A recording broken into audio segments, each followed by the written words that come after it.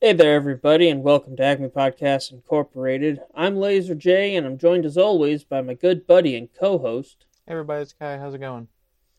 Yep, and we're tapping into the Disney Renaissance, and we're doing Little Mermaid and Beauty and the Beast. Yeah. Uh, Technic- yeah, Technically, if we did this in like actual order, we would be talking about Rescuers Down Under with Little Mermaid, but like that, you know, that is it. Deserves it. There's a better pairing than yeah, that. Rescuers Down Under is gonna. We're gonna talk about it, but we're gonna talk about it with something else. Yeah. But that's for later. That's for later.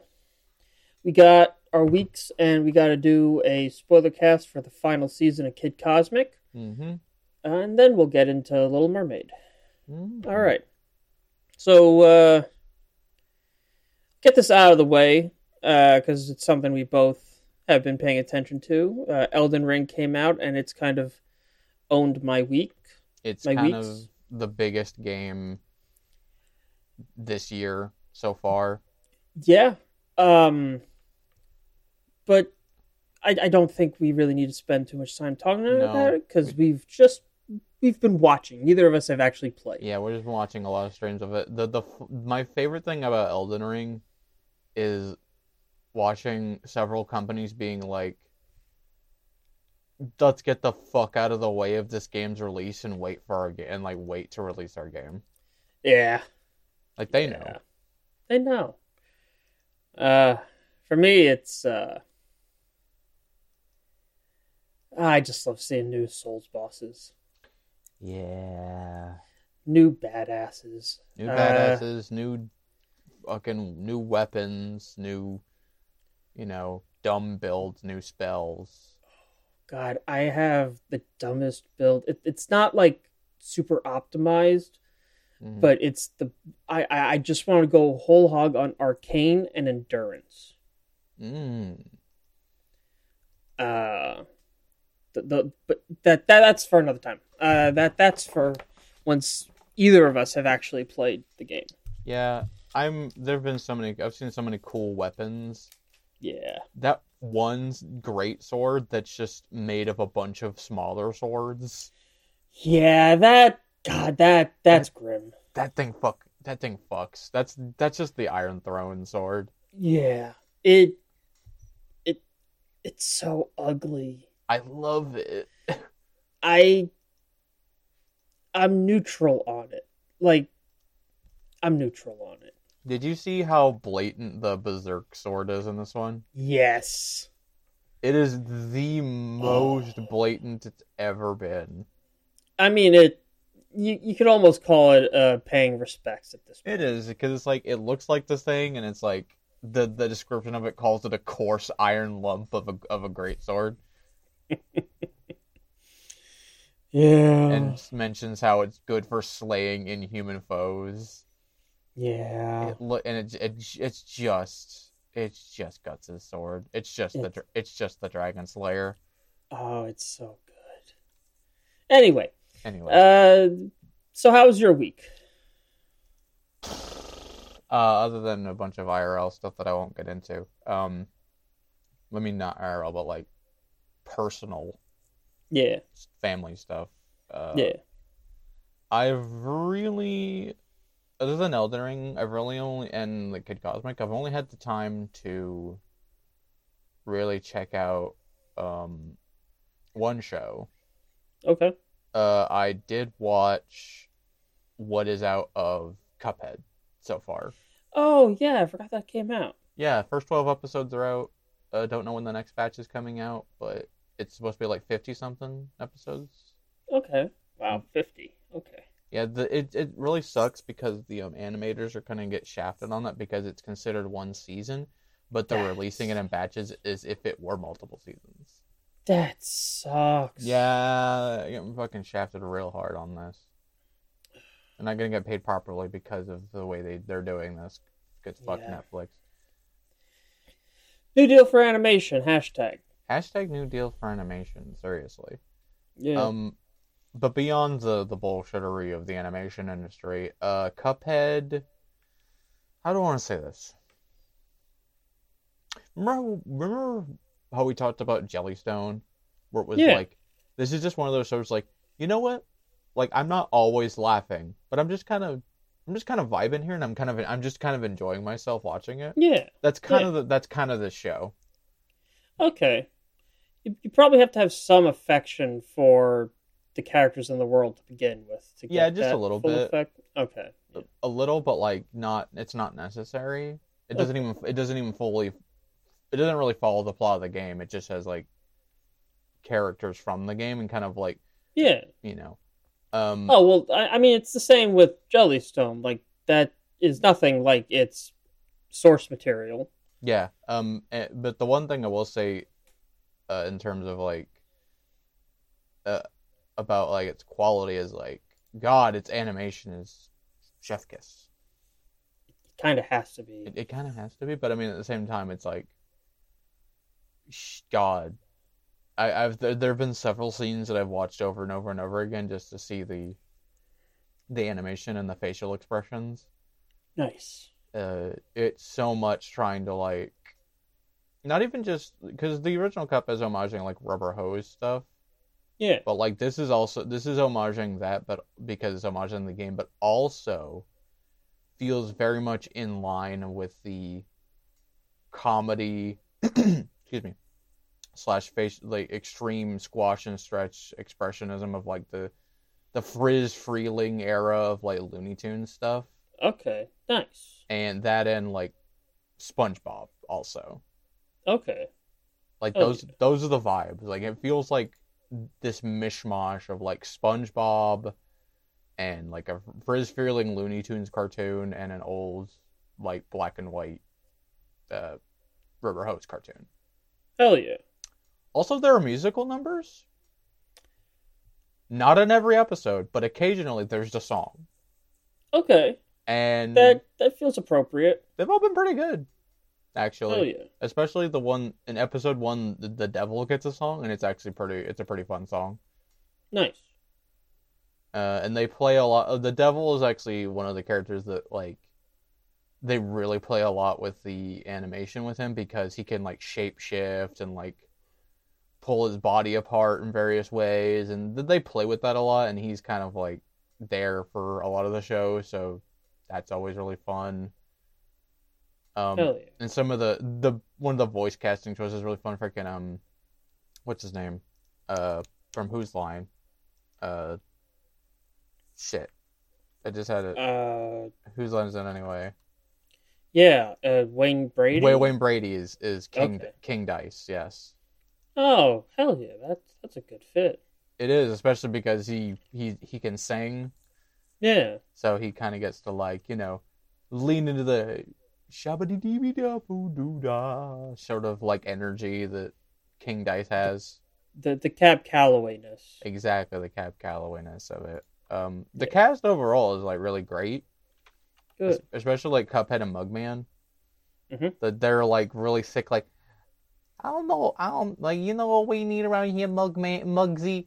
We need some adventure, like that real like thick. The real Mel Blanc 1930s New York Exactly. kind of vibe. And they're really leaning into it, and I really dig it.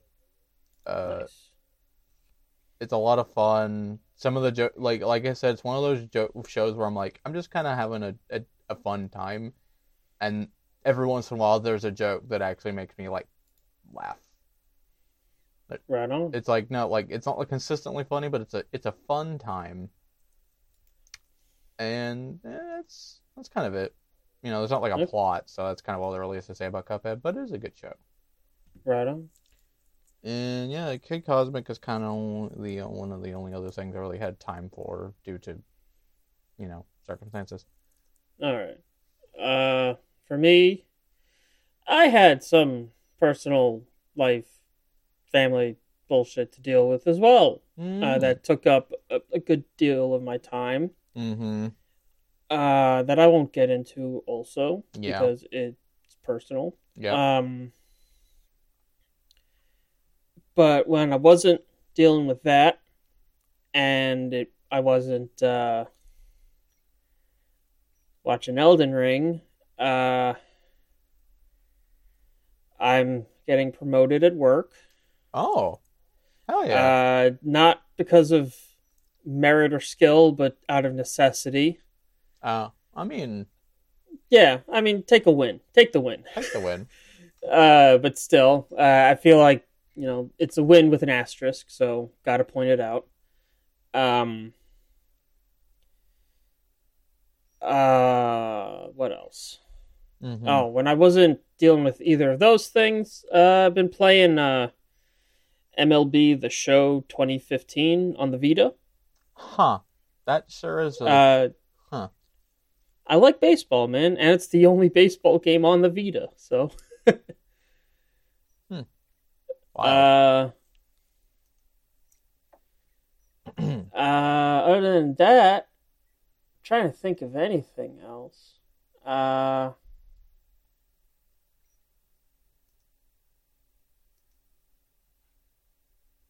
an Estus flask. Like legit Estus Flask? Yeah, like a cosplay prop. It has LEDs in it, lights up. Oh, okay. Not usable for drinking. No, not usable for drinking. No. Yeah, because if it was, you got to put fucking Sunny D in that shit. Oh, absolutely. But no, it's. I just want it as a prop to put on my my work costume. Oh, that's fun. I dress up like a pirate for a living, so. Like, there are worse jobs. Oh no, I love my job. Mm. I absolutely love my job. Mm-hmm. That's it. Not on. Oh wow, that is really cool looking. It's just straight up wow. And that is it turned on. Cool. Other than that, yeah, a whole lot of nothing. I'll have something to talk about next time because there's stuff going to be happening next time. And when is the next time? 23rd. I'll have one thing to talk about, but other than that, yep, I got no week. So let's just get to Kid Cosmic spoiler cast. Warning ahead. Spoilers. Wow. Big spoilers. If you haven't watched Kid Cosmic, Season 3. go do so. Yeah, or skip it. Skip this. Yeah, skip this part. But you should watch Kid Cosmic. It's not my favorite, but it's definitely something I like. Now that Kid Cosmic is over, I think I can finally say this with absolute certainty. My one major criticism of Kid Cosmic is it feels like it's always just like moving so fucking fast.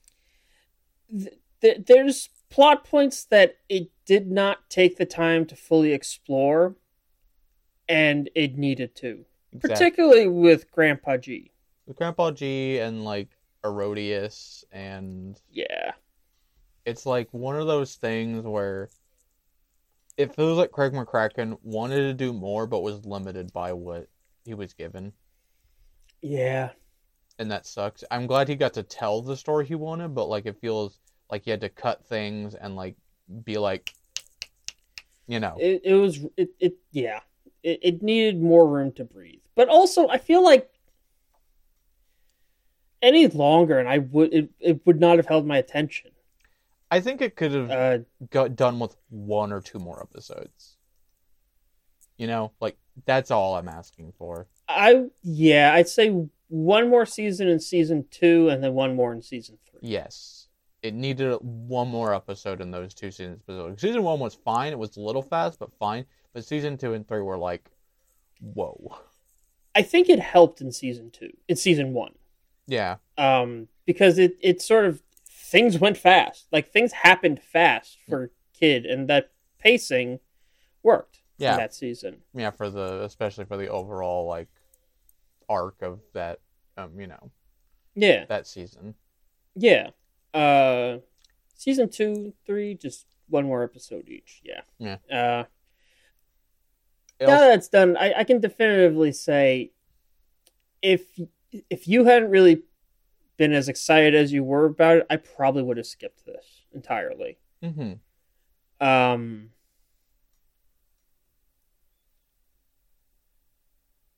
No fault of its own. It's just something that it wouldn't have really caught my attention. Yeah. I'm glad I watched it. Kind of like I'm not going to say like it wasn't life altering. It wasn't like, oh, I love this. It wasn't like keep me snared in the entire time. I sort of, my mind drifted a little bit here or there during it. Yeah. I think but overly positive experience. Yeah, I think the thing about Kid Cosmic that I will say is that, like, as much as I have a problem with pacing, whenever it tries to hit an emotional chord, it hits. Yes. Like, really, really well. It knows when to, like, take a minute and hit that emotional chord. Yes. Especially in this season. The stuff with the illusion of kids' parents and Papa G's whole, like, sacrifice. Especially that fucking flashback scene of Kid moving in with Papa G. Yeah. That is really good. I fucking cried. Yes. And I'm also, the only other thing, I'm kind of sad that, like, it felt like Joe and Kid and G kind of got to have, like, arcs, but Rosa didn't, but she's, like, 5, so. Yeah, she's... Okay. You could do an arc for a 5-year-old, but I think your personality isn't fully formed at 5. Yeah. They kind of tried. I feel like they could have, like, done more with the thing with the parents and, like, her almost dying. I felt like that could have, been fleshed out more. They needed to make her parents proper characters. Yes. That whole family is kind of one note. Yeah. Each of them. I mean, everybody but, like, the main 4 is kind of one note in general, except for, like, Flo's mom. Yeah. Joe's mom. Yeah, Joe's mom. Flo, Joe's mom. God. But yeah, I like her a lot, but all the other characters are just kind of like, they're really one note, like the ones on the team anyway. That is kind of, that's a constant in cartoons. Mm-hmm. I mean, not just cartoons. That's sitcoms. That's TV. That's TV. Mm-hmm. I'm not saying I needed all of them to be deep, but, like, Yeah, like, okay. I can't remember their names, but the diner employees, did not need anything. They don't need. Yeah, they're fine. I love freaking Curly Fry. That guy was hilarious. The biker granny also doesn't really need deepening. And then the weird conspiracy guy, like, those guys are fine. They're fine. They don't need anything. I feel like Rose's parents were the ones that needed more, yes. Or they just needed to... I think making Rosa a 5-year-old could have been a mistake. Yeah, she could have been a couple years older. Yeah. Like, you could have How old is Kid? Let's find out. Is he like 10? Something like that. Let's find out.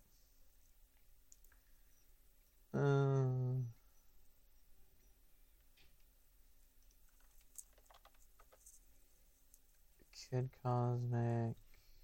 Here we go. Okay. Characters. Kid is 9.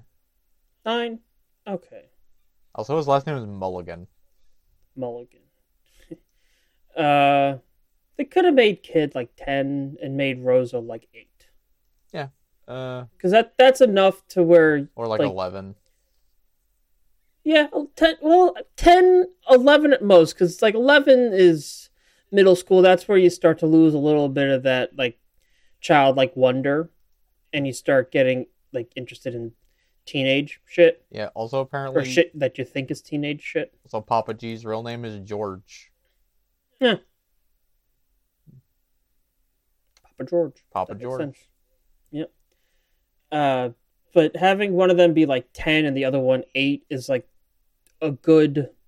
I feel like 8 is when I started not reacting to things happening around me, but, like, having my own opinions about stuff and getting into trouble and mischief. Mm-hmm. I felt like that's when my personality started being formed. Mm-hmm. So it's also a good age, like, difference for having, like, someone following a slightly older kid. Yeah, like 2 or 3 years older, yeah. Yeah. That would have worked, and you could have made her a more fleshed out character than a 5-year-old. Yeah. Like, 5-year-olds are basically toddlers. Yeah. Like, and I like slightly advanced. I like Rosa, but, you know. Yeah, no, I like the personality trait of I'm big. Mm-hmm. The 5-year-old's like, nah, fuck you, I'm gonna fight. Fuck yeah. I like that. That's fun. It's just hard to make a fleshed out 5-year-old. Yeah. C'est la vie. Yeah. Apparently, Rosa was inspired by Craig McCracken's daughter. That makes sense. Which is adorable, actually. Yeah. Yeah. Love that. Love that for her. Yeah. Yeah. And Tuna Sandwich didn't need anything because he's a fucking cat. He's a cat. He's a talking cat with precognition. And that's enough. And we got enough with fucking what's his name? The alien. He had all of his stuff in season 1. Yeah. And the start of season 2. He had his arc. He had his arc, and he's just there for comedy, and I'm fine with that. Yeah. He's just there to be a guy with no legs. Yeah. I think he's my favorite. Yeah. I don't know, but yeah. Go on. It's season 1. He was the Squidward. Yeah, basically. Basically, he evolved into not Squidward, but yeah, that's sort of where he started. I was expecting the swerve on Herodias in season 2. Like I was really? I was waiting, like I could feel it, right? Like what Herodias really is, you know. I was expecting some kind of swerve on, like it can't be just that straightforward. Yeah. You know, like why? And I was correct. It just took us till season 3. We had to take a detour into Fantasy World, I guess. Yeah. Man, I don't like those first 2 episodes. I mean, they're really good for Kid and Papa G.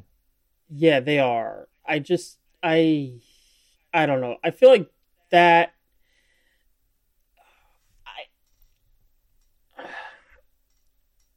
I wished it had an entire season to do what those first 2 episodes did. Mm-hmm. I feel like that's a part that needed way more development, explanation. Yeah, I agree.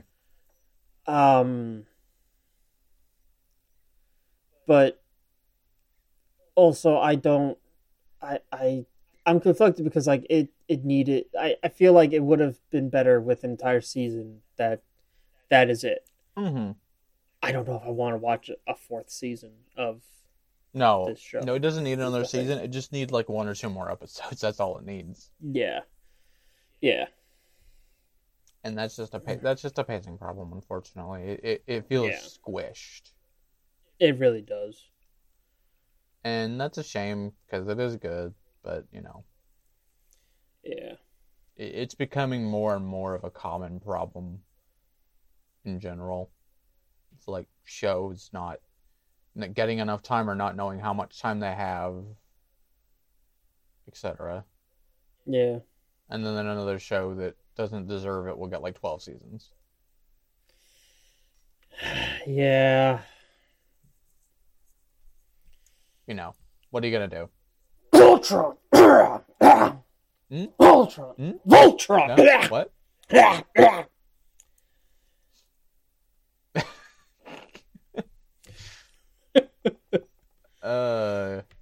God, you should get that looked at. Yeah. It. Give me a second. I have a joke, but I need numbers for this joke. Okay.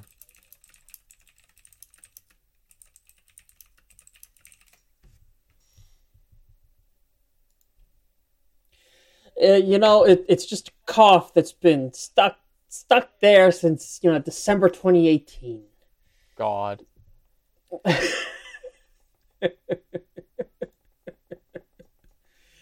Mm-hmm. You know what Netflix series I really did like that I didn't think I would? What? Troll Hunters. Never saw it. The whole Arcadia series that starts with Troll Hunters and then goes into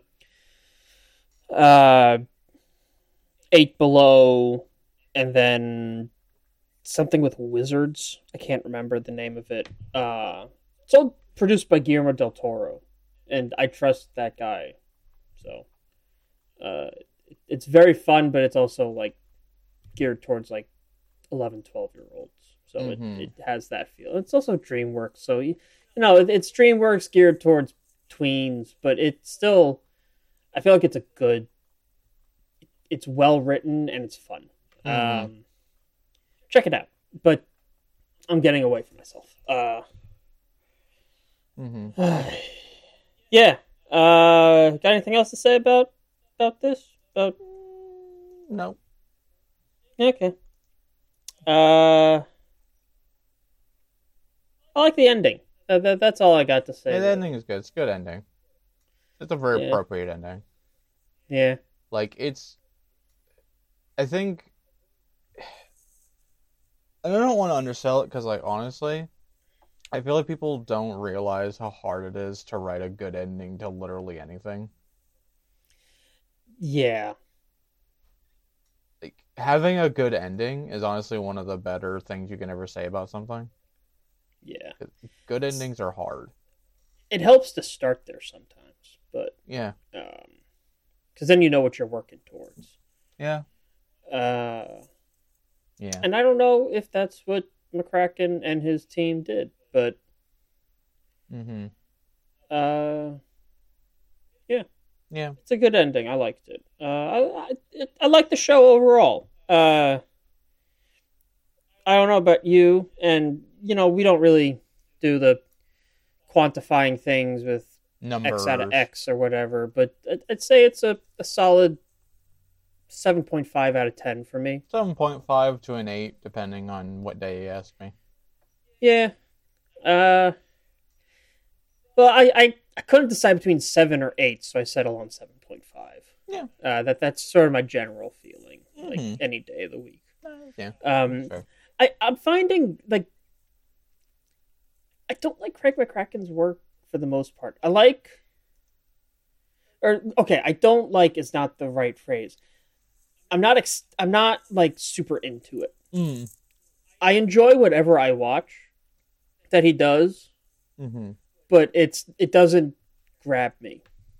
Yeah, his work is one of those things where it's like, the only thing of his I haven't watched is Wander Over Yonder. I've seen clips. Yeah, it's a fun show, but the thing that I like about Craig is he is really good at writing comedy. Yeah. And no, go. I like the aesthetic designs in his shows. Oh yeah, for sure. His shows aren't style over substance by any means, but I care more for the style of each of his shows than the substance of each of his shows. Yeah, PPG is still my favorite thing he ever did. So, for me, it's Foster's. That's the one I've seen the most of. Yeah. Other than Kid Cosmic, which I've seen all of. I mean, yeah. I liked Foster's, but like I have problems with it. Oh, it's far from perfect. Mainly Blue. Yeah, but I mean, that's for the Foster's Home for Imaginary Friends episode. If we do one, I mean, we probably will. We probably should. Who knows? Who knows when we'll get to it? Because I'm not exactly chomping at the bit to watch it. I mean, yeah. Again, I will say it summed up with he's Bart Simpson, both good and bad. He's Bart Simpson. Yeah. It's just his. I'm not gonna get it, and I'm not gonna get into it. Yeah, we won't get into it. That's for another time. So that's it. I'm going to say that. Yeah. All right. We're going to take a quick break, and when we get back, it's time for The Little Mermaid. We'll see you then. All right, and welcome back. Little Mermaid, 1989, Walt Disney Studios, directed by Ron Clements and John Musker.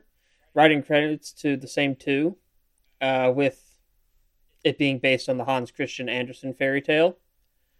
And additional dialogue by Howard Ashman, Jarrett Graham, Sam Graham, and Chris Hubble, or Hubble, I don't know. I don't know how this is listed. Maybe it's appearance? I don't know. Renee Auberjonois as Louis. Christopher Daniel Barnes as Eric. Jodie Benson as Ariel. Pat Carroll as Ursula. Patty Edwards as Flotsam and Jetsam. Buddy Hackett as Scuttle. Buddy Hackett. My dad knew Buddy Hackett. Really? Yeah, way professionally, not like. I mean, yeah, but that's still really cool. Yeah, my dad in the 60s did a lot of psychological research on comedians, and Buddy Hackett was one of the ones he interviewed and worked with. Jason Marin as Flounder, Kenneth Mars as Triton, Eddie McClurg as Carlotta, Will Ryan as Seahorse, Ben Wright as Grimsby. That was his name. 8 vaginas. Imagine. Oh, I can't not fuck him. I think, as much as I like The Little Mermaid, that comic is my favorite thing about The Little Mermaid.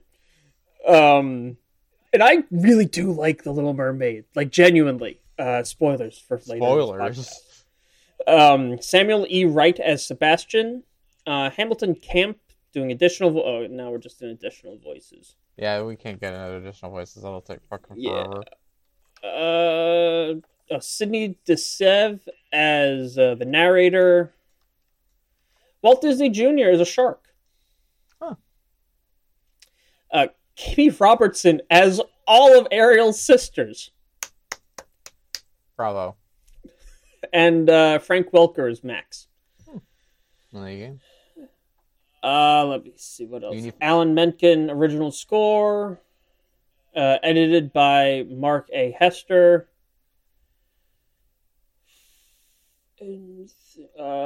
Michael Peraza Jr. and Donald Towns for art direction. If I had all the time in the world, I would read off all the animation credits. There's a lot, over 40-something animators worked on this.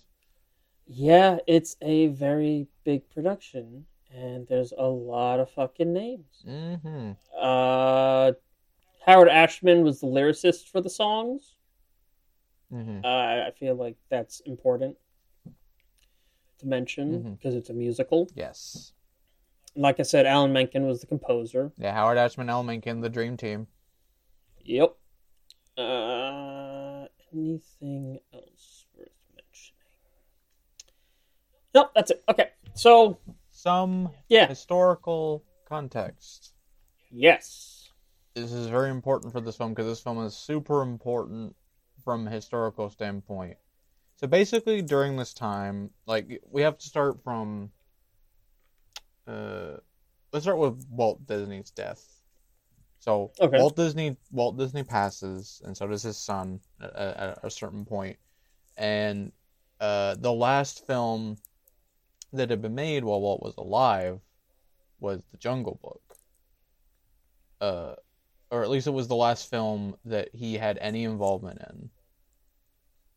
And after that point, Disney kind of struggled to like stay relevant. They had a couple of like relative like small successes, like, you know, Robin Hood and, you know, whatnot, but they never reached their like golden age heights, like Sleeping Beauty and Snow White and etc. etc. And then they just kept, it was flop after flop after flop. Like The Black Cauldron was it almost killed the entire animation studio. Yeah. And which sucks because I actually really like the Black. I like it aesthetically, but like, yeah, it's not a good movie. Yeah. No, it's not. But and it's fun to look at. It's fun to look at, and you know, there's some cool scenes in it. Yeah. And this was also at the time, while Disney was really struggling, Don Bluth had left the studio, and he was just coming in with big hits. He did The Secret of NIMH, American Tail, and The Land Before Time, all one after the other. And it was just body blow after body blow after body blow for Disney at the time. And also, overseas animation was also becoming even more prevalent. Like, this was all during this time period, freaking Lupin the Third, Castle of Cagliostro came out. Yep. So Disney was like, they weren't the kings anymore. They weren't the big be-all, end-all for theatrical animation anymore. And what happened is that, like, basically The Great Mouse Detective came out, and it was successful enough to keep the animation studio around. And then there were like, and basically Jeffrey Katzenberg and Michael Eisner were the sort of big heads at the time. And they were like, okay, we're moving the old animation studios, and like we're not gonna pay as much attention to the animation, you know, department. And then I forget who brought the original idea forward, but they decided, like, what if we tried to go back to the adaptations of fairy tales? So they brought like forth the idea of adapting like The Little Mermaid. And fun fact, I actually didn't know this until I did research. Apparently, this was a film that was already kind of originally planned back before World War II. Wow. So what happened was that, like, originally when Disney was still alive, before World War II happened and they had to do a bunch of shorts and propaganda films, Disney had planned to do a sort of live action / half live action, half like part animation, where it was going to be the life story of Hans Christian Andersen. And it was going to be interspersed with 2 shorts. One of them was going to be a Little Mermaid short, and one of them was going to be a Snow Queen short. But that idea was basically, when World War II happened, it was pretty much shelved indefinitely until it was brought forth again now. Yeah. And then they had some very like early concepts for the film, and Katzenberg and Eisner kind of weren't feeling it first, and then they were like, what if we make it a musical? And that was when they brought in freaking Menken and Ashman. Yeah, Menken and Ashman, who had just come off of like a few Broadway successes and musicals. And after this movie, they would go on to like do even more shit and become like the big names we know them now as. Yeah. They had like, but they weren't like super huge before this movie. I think Ashman, it was Menken who had only had like one of his shows come out, and Ashman had composed like a couple of things. Like, I think he had helped work on Phantom of the Opera and a couple of other things, but he wasn't like the main composer of like anything at that time. Yeah. Yeah. And then there were, in fact, when they were making the film, and they were adding in the musical stuff, they thought they didn't think it would quite work. They did like a test screening, and apparently, when Part of Your World happened, they saw that the audience was a little anxious, but several of the people working, like Robert Clemens, the director, really fought to be like, no, do another test screening. And that one went way better. And then they even did a test screening with adults. Mm. And because of them fighting to keep the film and keeping it as it is, it was made. And because of The Little Mermaid, as history shows, Disney they came back, and then we had the Renaissance. And now Disney is a multi-million-dollar monopoly conglomerate. So you know what? Maybe it wasn't for the best. No, we can blame all of it on oh boy, God damn this movie. Yeah, God damn this movie. But also, The Little Mermaid. Yeah, this was also the last movie that they did using mostly traditional like traditional animation style, like because Rescuers Down Under and everything after that was done with digital tools. Yeah. The only scene that was done with digital tools in this movie is the final scene, where it's the wedding. Everything else is traditionally animated, which is like wild to me.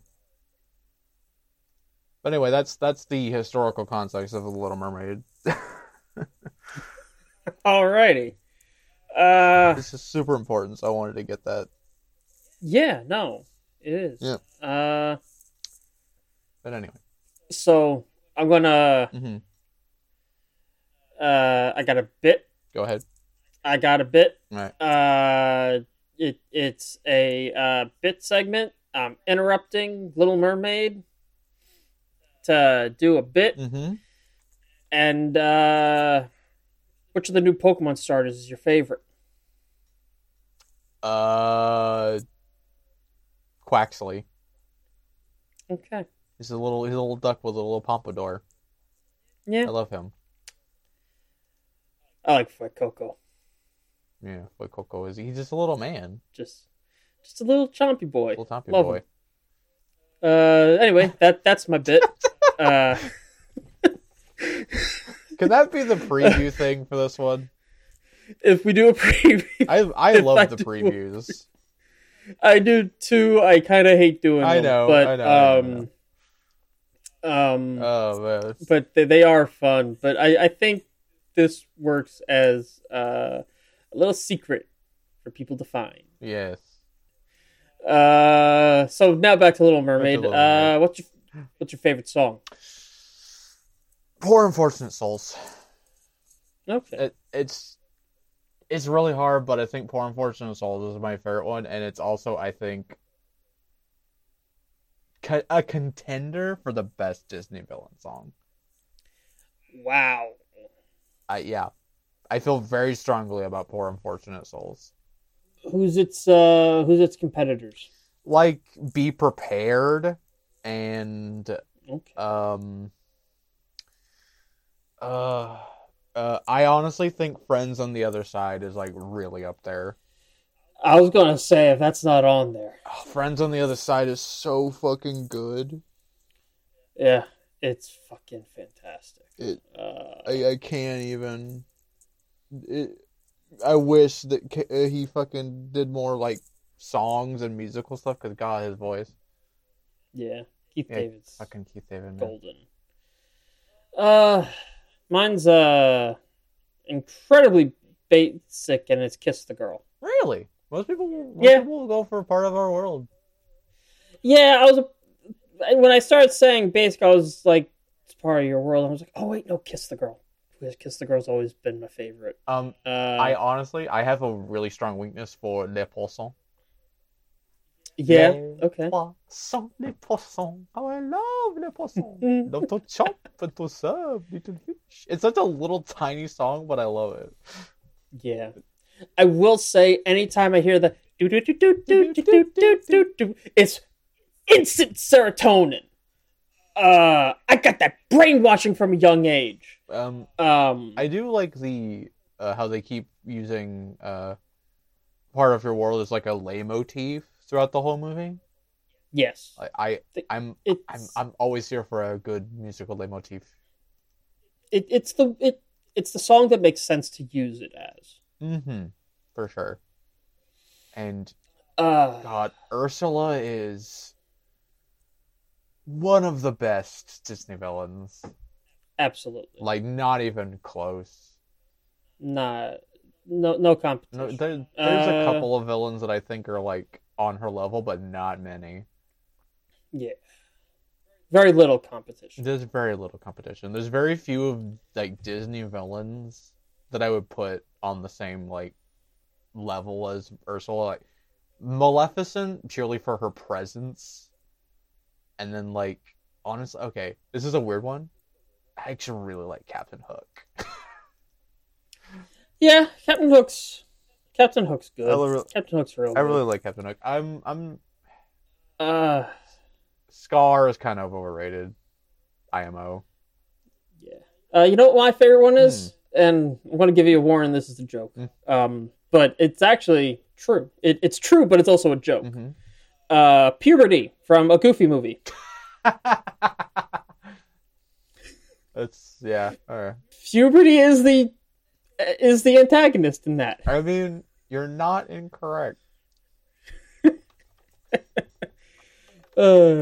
People are always like, Encanto's the first Disney movie with no villain. No, it's Goofy movie. It's a Goofy movie. I saw Encanto. I talked about that we last talked about time. that last time. Talked about that last. Yeah, we did. Yeah, sorry. We did. Yeah, Ursula is like primo. Ursula's primo. Like, there's no like. You know what? Mm-hmm. Prima Donna. Like, I mean, her design is based off of the drag queen Divine. Yeah. And everything about her design, her voice, her like the animation on her body language, Mm-hmm. and her song, her fucking lair. I love her, like how creepy her whole like the witch's cave is. It's real good. Like I like Flotsam and Jetsam too. Yeah, they're really great. Like just like mooks, like her little cronies. They're up there. Yeah. They're not like the best Disney cronies, but they're up there. They're good. Yeah, I think Iago is like the best one. Iago's the one with the most personality. Yeah, I also am a fan that helps. I'm a fan of freaking Horace and Jasper also. For me, it's Pain and Panic. Yeah, Pain and Panic. But that's mostly Bobcat Goldthwait. Because Bobcat Goldthwait. Yeah. I love that voice. Yeah, for sure. God, give me a Disney series, like a little like mini series that they just like interstitials. That's just Iago and whichever one Bobcat Goldthwait is. Mm-hmm. Just those two, the most annoying voices you can think of in comedy. Just have those two characters interacting. Yeah, no, for real. I agree. But sorry. Yeah, anyway, Ursula's really great, and like, this movie kind of sets like a lot of like sort of like the tropes that we kind of know for the Disney Renaissance films. Like, it has the "I Want" song. It has the like classic the villain song. Mm-hmm. The villain song. The villain song, and has the sort of like true love's first kiss thing, whole like fairy tale type stuff that they're trying to like recapture. And literally all the tropes are here. The romance blooming song within like 3 days. Yeah. Yeah. Now I will say this. What is this about the Little Mermaid? It's one thing that this is sort of like second wave feminism criticism of The Little Mermaid. It's like Mm-hmm. Ariel losing her voice and like, some sort of commentary about women not being able to talk or whatever the fuck. It's like, very like surface level feminism. You know what I mean? Yeah. And I'm not like, and I get it. On the one hand, I get it, but also like I'm tired of that specific brand of feminism. Can we move past like wave 1, wave 2, wave like brand of feminism, please? Yeah. But anyway, I think it actually kind of works in one way because it's Eric, because she can't talk, she gets to like ambulate a lot, and that gives her a lot of character. Yeah. Anytime gesticulation is a good animation shorthand for character. Exactly. Kind of. You know what I mean? Her, like, when she's not talking, she has like way more personality. Yeah. Like, it's because they animated her so well. Like, you can tell what she's thinking without her having to say anything. Yeah. And how she gets to, like, just, try to say what she wants to say. It really works, I think, honestly. From a visual perspective, yeah. I don't feel qualified to comment on any other way. No, that's fair. And you know what? This is also, I want to preface what I just said earlier by saying that while I'm non-binary, I'm not strictly a woman. Yeah. So, I'm my word is not law. Yeah. But have your own opinion. I'm just a dude. Form your own opinions, but I just want to say that I am just... that whole opinion kind of reeks of, like, performative feminism is all I'm saying. Yeah. I'm saying yeah, as in I understand what you're saying. Yeah, I know, I get it. You don't want to, like, comment. Yeah. I get it. But I'm also clarifying for the listener. Yeah, no, that's fair. Yeah. From a visual perspective, it does work, but I kind of get where they're coming from on some levels. Yeah. The other major criticisms that is often lauded that's the movie is that Ariel kind of doesn't really learn anything. Yeah, like that she struggles and then she gets what she wants, and I'm like, yeah. I mean, yeah, but like she wasn't completely in the wrong. Like, you get it. I'm gonna say that we should expect more from children's entertainment today. Mm-hmm. You shouldn't expect that much from children's entertainment then. You shouldn't. And like, I like Ariel, but I do kind of get that criticism. I think the TV show. Yeah, the TV show gives her a lot. The TV show gives her a lot. This is the point where I bring up that this was my first time seeing The Little Mermaid. What? I watched the show a lot as a little kid, but growing up, I never saw any of the princess movies except for like Mulan. Oh my god! So this was my first time for Beauty and the Beast. Well, you got like the most fresh perspective on this. However, I saw the show, so I had familiarity with most of the characters. I'm looking forward to hearing what you have to say about Beauty and the Beast then, because that's the first time seeing it. You have no nostalgia for it. I'm excited. Anyway. Yeah. Yeah, I like this one more than Beauty and the Beast. I will say, however, I have listened to the soundtracks a lot, like through my teenage years. Yes. So I know most of the songs from both of these, and I've seen the scenes with those songs. So it's my first time seeing it as a cohesive thing, but I've seen a lot of it. Yeah, before like just sort of through osmosis, and it's Disney, Yeah.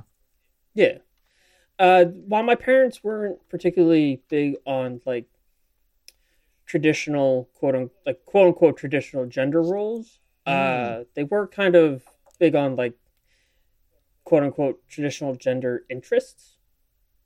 So I didn't really my dad didn't even want me to watch cartoons, period. So I don't think he wanted me to watch quote unquote girls' cartoons.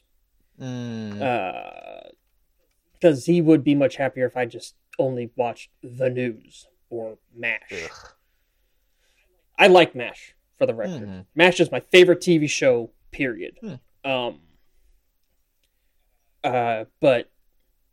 yeah. I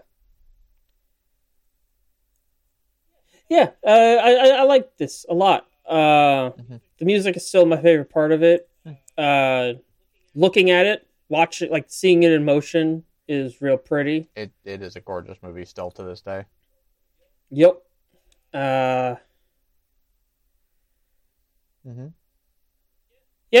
I don't really have anything else to say. Okay.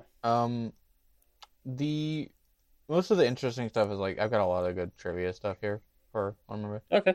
So like I already talked about the thing about the original film production being cut in World War II. There's a lot more trivia than this, but there's sort of like any Disney movie we talk about, that's sort of the caveat, is like we can't talk about all the trivia because we'd be here all day.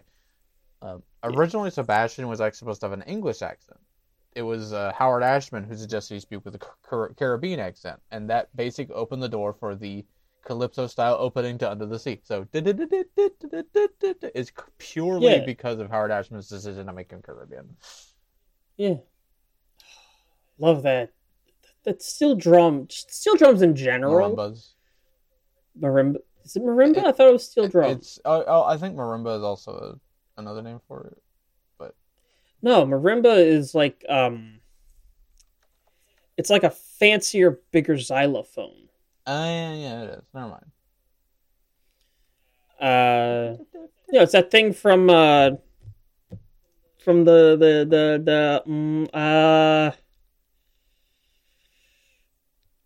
Worthy Kids. Oh, the skeleton thing. There are all skeletons out there.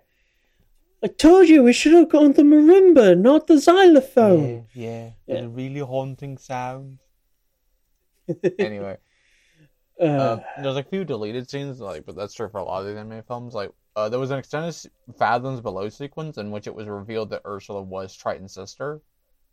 Yeah. And there was an alternate version of Poor Unfortunate Souls explaining why Ursula was banished.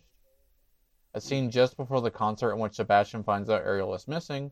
An extended scene of Sebastian lost in Eric's castle. Sebastian giving additional advice to Ariel at the bed. And the fight with Ursula to the ending with no dialogue. So there was a lot of stuff changed around. I kind of at least wish Ursula's backstory in Poor Unfortunate Souls was included, actually. It would have been a good thing to include, for sure. At least a line. Yeah, at least. Or like a dialogue bit. The dress Ariel is wearing during the dinner scene with Eric is actually a combination of a different dresses worn by every Disney princess prior to her. The puffy sleeves with the diamond designer similar to those on Snow White. The light pink color scheme comes from Cinderella's mother's dress, the one the stepsisters rip apart. The full skirt and draping are from Cinderella's famous ball gown. And finally, the off-the-shoulder neckline and long pointed sleeves are inspired by Princess Aurora's royal ball gown. Ariel's body type and personality are based on Alyssa Milano. And the effect of her hair underwater was based on footage of astronaut Sally Ride in weightless conditions. By the way, that's one thing I want to say about how you don't even think about how they're underwater all the time. It's how much effort that must take to animate them looking like they're actually underwater. It's oh man, just the hair alone. The hair alone, man. Not to even get into this is another bit of trivia, the bubbles. Oh, the bubbles. Oh, the bubbles. Okay, so here's a bit of trivia about the directors insist that every single one of the millions of bubbles should be hand drawn, not zero. The sheer manpower for such an effort required Disney to farm out most of the bubble drawing to Pacific Rim Productions, a China-based film firm with production facilities in Beijing. Oh, God almighty, that... Yeah.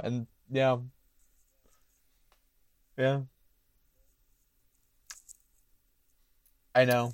Scheduling conflicts with Star Trek The Next Generation forced Patrick Stewart to turn down the role of King Triton. Yeah, I've got that written down as well. Yeah. I basically like cherry picked like a bunch of ones from the IMDb. Yeah, I'm scrolling through the IMDb. So trivia. the thing about this is also related. The bubbles and like the underwater scenes. It's the animation. Though the bubble effects were overlaid over the animation, and also the other similar effects like the water filtering through the light filtering through the water effect was also overlaid onto the animation cells, which is also another thing that's super impressive. Back to. Oh, I know you probably have this, Mhm. but this is probably my favorite, and it ties back to last episode. Oh, the thing about Uh, yeah. Jennifer Saunders Yes. auditioned for the role, but was turned down. Spielberg wound up with the tapes, and insisted to the directors of Shrek 2 that she be cast as the fairy godmother. You know, you say that. There's also something similar related in the Beauty and the Beast trivia, but we'll get to it. Oh boy! Oh boy! It makes sense. I mean, these are the movies that Shrek is Parodying, going after. yes. But anyway, Glenn Keane, the lead artist for Ariel, admitted in an interview that for the longest time he was embarrassed by Ariel reaching out towards the surfers in the last chorus of Part of Your World. He thought it was way too cheesy, but had to leave it in to meet his deadline. 10 years later, Keane was approached by a young woman who told him that when she saw the film as a kid, all she wanted to do was take Ariel's hand and help her out of the water. And Keane has been deeply proud of the scene ever since. Nice. Before recording Poor Unfortunate Souls, Pat Carroll, the voice of Ursula, asked Howard Ashman to sing the song one more time to get it right, and he happily obliged. According to Carroll, he quote put on the cloak, and she admits to stealing his body language and 3 of the ad libs from him, and his ad libs were pathetic, isn't it? You can't get something for nothing, and no more talking, singing, zip. All of those ad libbed by Howard Ashman. I already mentioned this is the last one to be used hand painted animated cells and analog camera film work. 1,000 different colors and 1,100 different backgrounds and over 1 million drawings were done for this film in total. Fuck. Ariel and her sisters' tails consist of the colors of the rainbow. Atina is orange, Alana is violet, Aquata is blue, Arista is red, Adela yellow, Adrena indigo, and Ariel is green. There are also 7 of them because of the 7 Seas.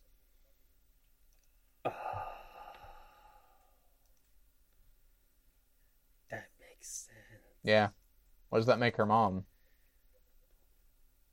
The Dead Sea. Anyway. Oh, but damn. Oh god. Anyway, the character of Ursula was not only based off drag performer Divine, but also her personality and some of her actions were also inspired by previous Disney villain Madame Medusa. And finally, the animators created the character of Ursula originally for Bea Arthur, who declined as she was occupied with Golden Girls. Yeah. Jennifer Saunders then auditioned for the role of Ursula, but was turned down, and then the thing about Steven Spielberg and Shrek 2. Yeah. After Bea Arthur turned down the chance to voice Ursula, Nancy Marhand, Sylvia Cindy, Nancy Wilson, Roseanne Barr, Coral Brown, Charlotte Rae, and Elaine Stritch were all then considered, with the latter eventually being cast in the part. However, Stritch's style clashed with that of lyricist Howard Ashman, so Pat Carroll got the part. The more you know. Yeah. That covers all the... There's like way more. If you ever want to know more. There's so much stuff about this movie because, you know, Disney... I got one more I want to say. Go for it. Not because it's particularly interesting, but just because it makes me laugh. Flounder was originally going to be voiced by Dustin Diamond, Screech from Saved by the Bell. The producers didn't like that he was simultaneously on a children's sitcom, and so they took the role away from him and gave it to Jason Marin. I think that was the right move, because Dustin Diamond has a weird voice. Like, the voice Flounder has is, like, perfect. Huh? Yeah, yeah. What a weird choice. Like I can't imitate Screech, but I can hear Screech in my head. Mm-hmm. Yeah, I never watched Saved by the Bell. Oh, okay. I watched a lot of Saved by the Bell as a kid. Mm-hmm. I was Um, more of a Fresh Prince of Bel Air. I was both. Mm-hmm. Really, just kind of watching. Actually, I watched a lot of UPN. Anyway, I don't know. Whatever. Anyway, got anything else to say? No, there's a reason Little Mermaid is as important as it is, but Yeah. that's it. All right. Mm-hmm. I like it very much. I like this movie very much. It's a good one. It's not my favorite Disney movie. Oh no, It's not even like no, not even. I wouldn't even put this in the top 3. But I like the Little Mermaid. top 10, not top 5, but top 10. Yeah. We'll eventually. Actually, no. I have to. I have to seriously think about that list. Honestly. I mean, I know what my favorite one is, and that's Mulan. But I'm saving my onions about Mulan for when we talk about Mulan. Mine's Goofy movie. Yeah. Just across the board Goofy movie. That's one of my 3 favorite movies. Period. We'll get to that in May. So yeah, we're gonna take a quick break, and when we get back, you can be our guest because we're gonna do Beauty and the Beast. That worked better in my head. Anyway, we'll see you then. All right, welcome back. Beauty and the Beast, 1991. Directed by Gary Truesdale and Kirk Wise. Writing credits to Linda Wolverton for the animation screenplay. Story by Brenda Chapman, Chris Sanders, Bernie Mattinson, Kevin Harkey, Brian Pimentel, Bruce Woodside, Joe Ranft, Tom Ellery, Kelly Asbury, Robert Lentz. Original story by, uncredited, Jean-Marie Le Prince de Beaumont, based on the original tale, uncredited, by Gabriel Suzanne Barbeau de Villeneuve.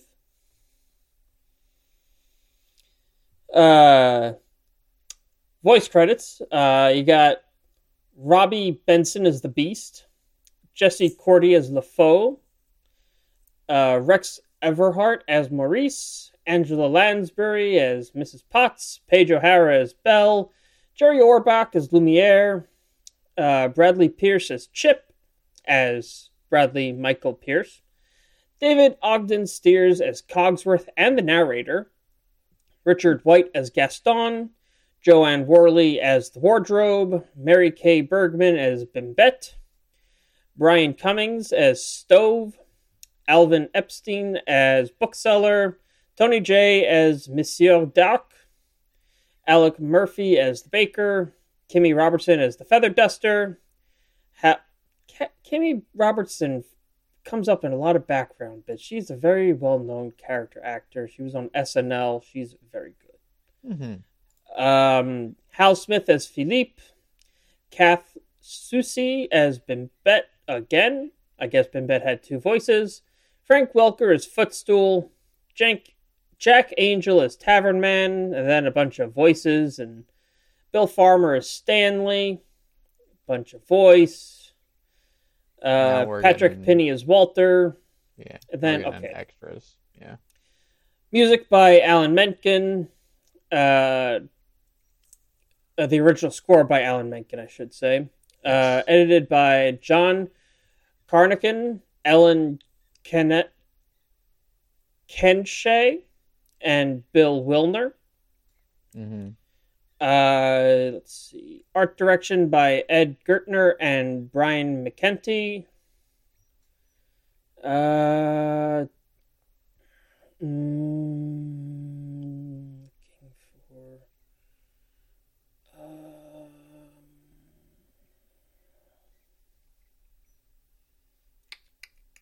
A lot of people in the animation. A lot of people. La. Yeah, The people. this movie had much the same as Limmer, like 40 something plus animators working on it.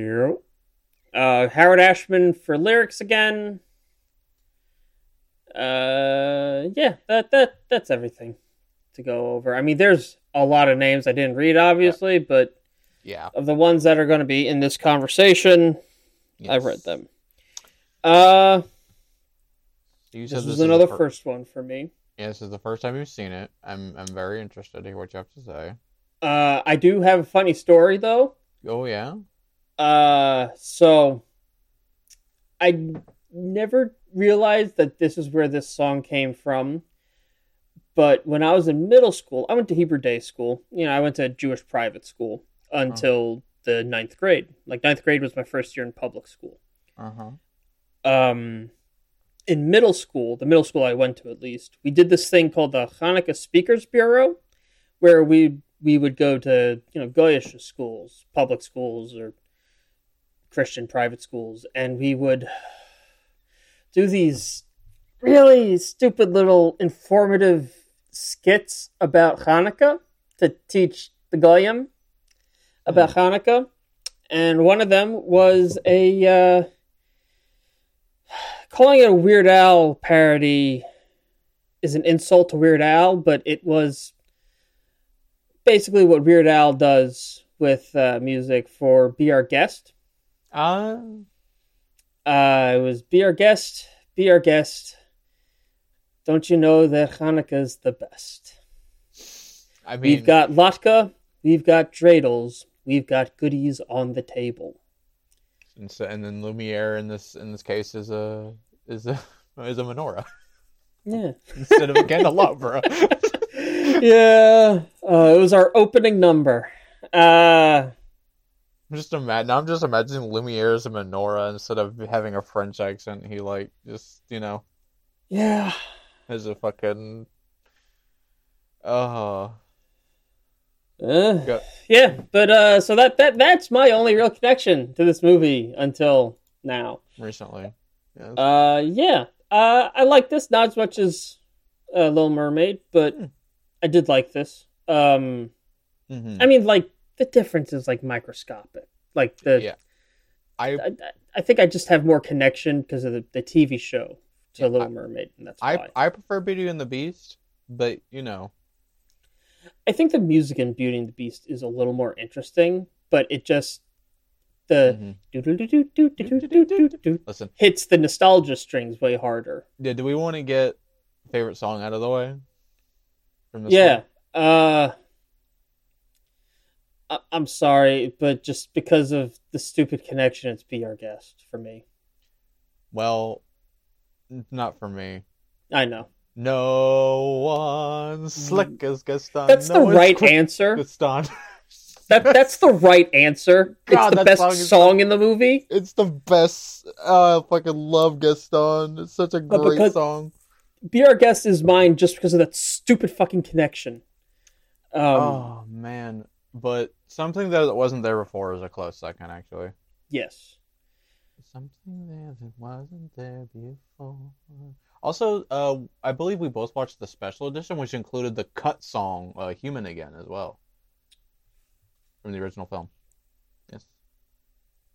I don't remember that song, so I don't think I did. Oh, then I watched the special edition, which they reanimated an entire cut sequence and song, which is Human Again. Okay. Which was of all the servants singing about being human again. Which I'm sad they cut from the original film. Actually, it's because it's not like an amazing song, but like it adds more character and context to the side characters. It also includes a scene that I kind of wish was in the movie, where intercut with the song, there's a scene of Belle.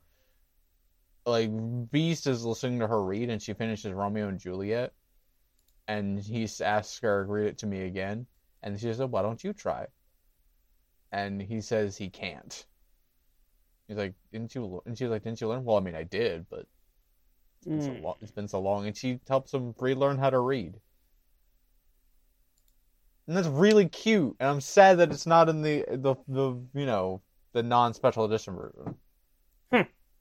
Yeah, they don't have the special edition version on Disney Plus, and that's where I watched it. Oh, that sucks. Yeah. Huh. Yeah, I don't know why. Where I watched it, they had the special edition version. That sucks. Yeah. But I'm gonna have to look that up later. I really like Beauty and the Beast. There are things I like about Little Mermaid more. Like, again, we talked about. There's no like. I love Gaston, but Ursula, though. Yeah. And Gaston doesn't hold a candle. He doesn't. He's fun, and he has a really great song, but that's kind of it. Yeah, he's every asshole football player you knew in high school. And holy shit, this movie is so fucking pretty. It's a visual wonder. That opening, just to look at it. Opening sequence with the title card moving through the forest, and we get that stained glass bit with the narration. Yeah. Oh, and the castle. Oh, it's such a pretty movie. I just like watching Lumiere move. Yeah, I like watching most of the characters. I love watching the Beast move. Yes. The Beast is one of my favorite character designs. I love that's the other thing I like about this movie more is like, I don't hate Eric, but he's kind of milquetoast. The Beast is such a great character.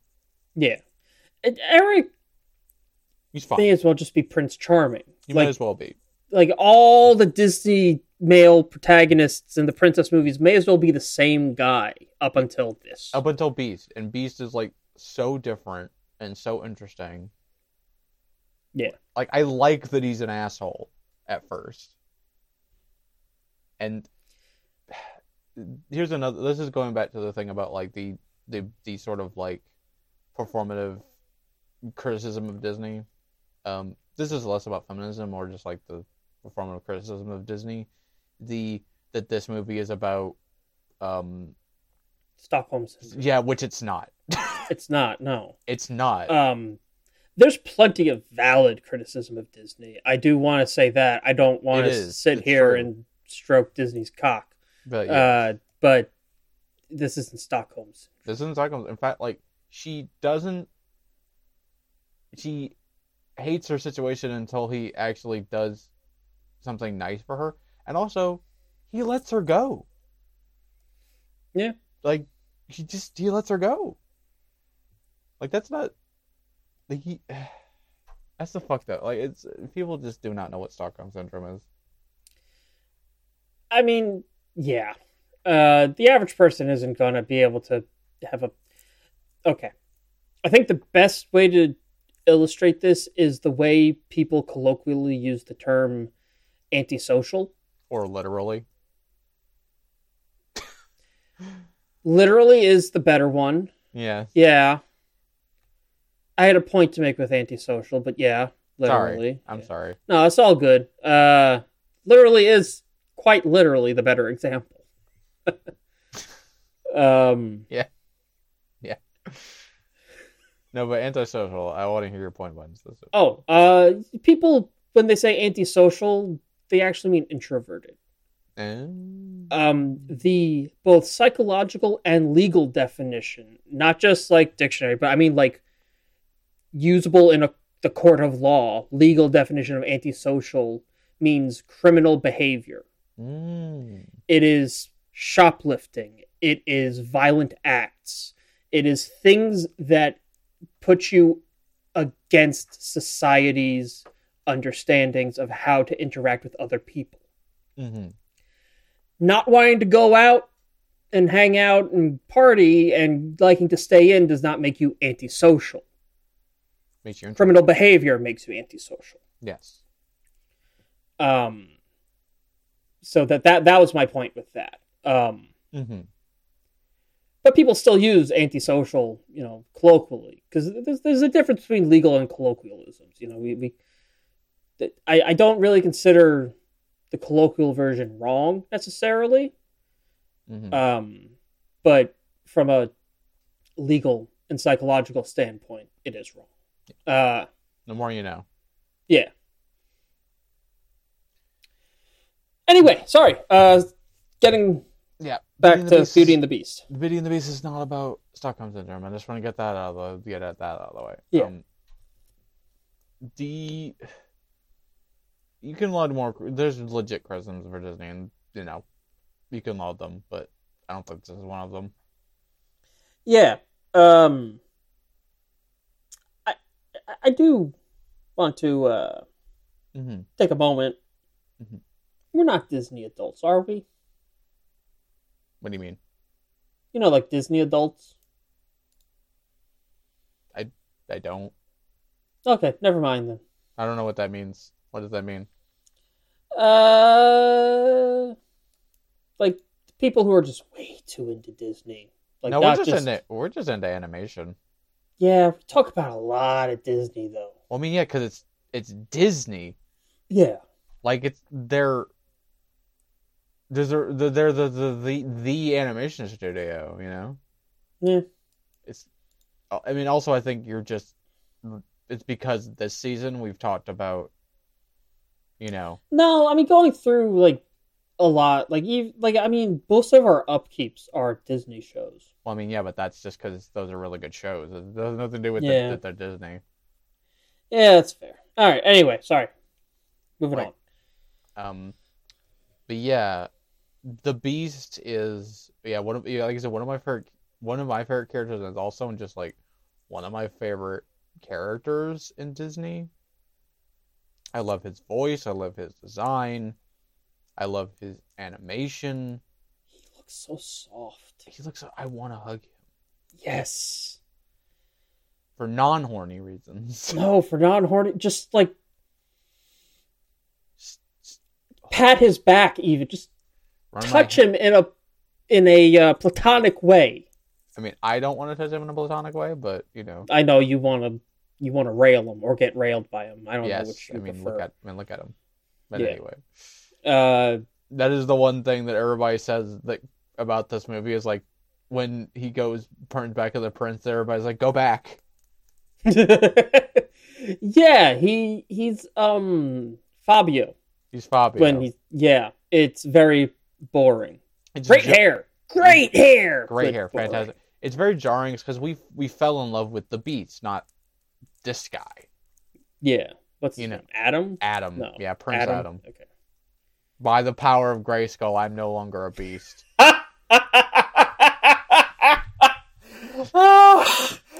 Okay. I want the whatever. Never mind. Just the Prince Adam goes by the power of Grayskull and just turns into Beast Man. I need to see if we can. You think we can get enough of a social media movement to get Robbie Benson to sing? So I wake up every morning and I step outside, take a deep breath, and I get real high. I really, you know what? It's worth a try. Truly, I would love that. Let's see if we can get that trending. But what's that song's title again? Hey Ya? No, Hey Ya is a. Oh, I forgot. And Andre 3000. But Outkast. Hey Ya is an Outkast song. This is. Isn't it What's Going On by Four Non Blondes? Yes. Let's see if we can get Robbie Benson to sing What's Going On by Four Non Blondes. Does he have a cameo? Maybe we could. Let's look up because cameo's probably pretty cheap. Yeah, I mean, he has a cameo, then they got Hugh Neutron's voice actor to say that thing about Blue Eyes White Dragon. So you never know. That's true. You never know. I am on the Cameo website. Mm-hmm. Robbie Benson. Reminds me of that British Prime Minister who got paid cameo to say, "And now I attack with the Blue Eyes White Dragon and steal all your life points."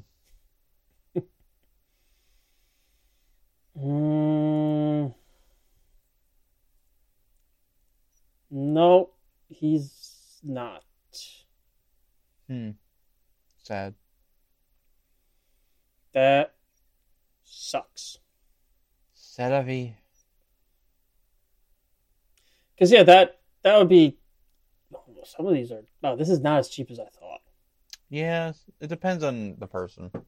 Yeah. Whoo! Jeff Probst is charging $250, like $250. Mm-hmm. Hachi Machi. Mm-hmm. I don't know who some of these people are. God, they're charging a lot. Well, I'm not super. Anyway, sorry. Sorry. Beauty and the Beast. I'm easily distracted. I have ADHD. Sorry. We both do. Yeah. You're better at staying on topic than me. This is why I take notes. True. So let's reference your notes then. Yes. So I talked about the stuff with the beast. I talked about this, much like we talked about the I Want song. This continues the trend of like, but this is the most like, what's the word? Vague I Want song in the whole franchise. The Disney like of I Want songs. Like she doesn't want anything, but she just kind of like wants more. You know, with Ariel, she had a clear I want, like, but Belle was just kind of like, I just want something more, I guess.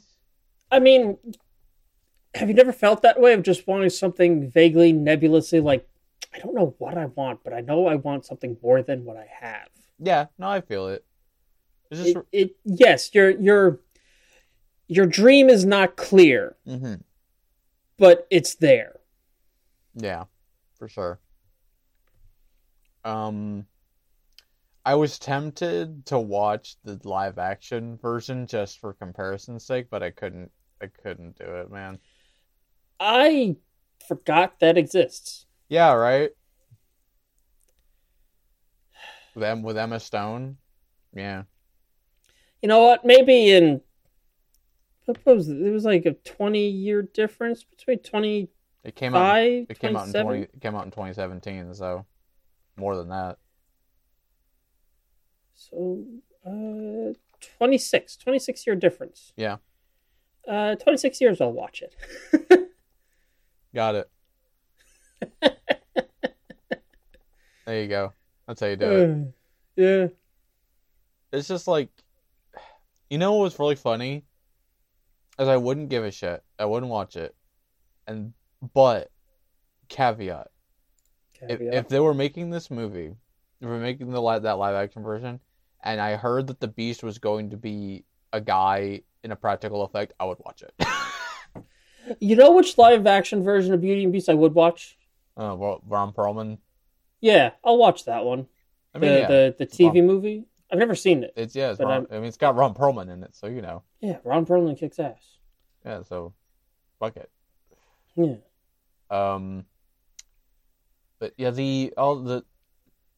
I like both Little Mermaid and Beauty and the Beast are like really pretty, but like I just like the setting of Beauty and the Beast more.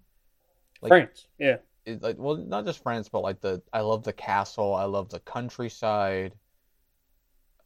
I love. This is also sort of like the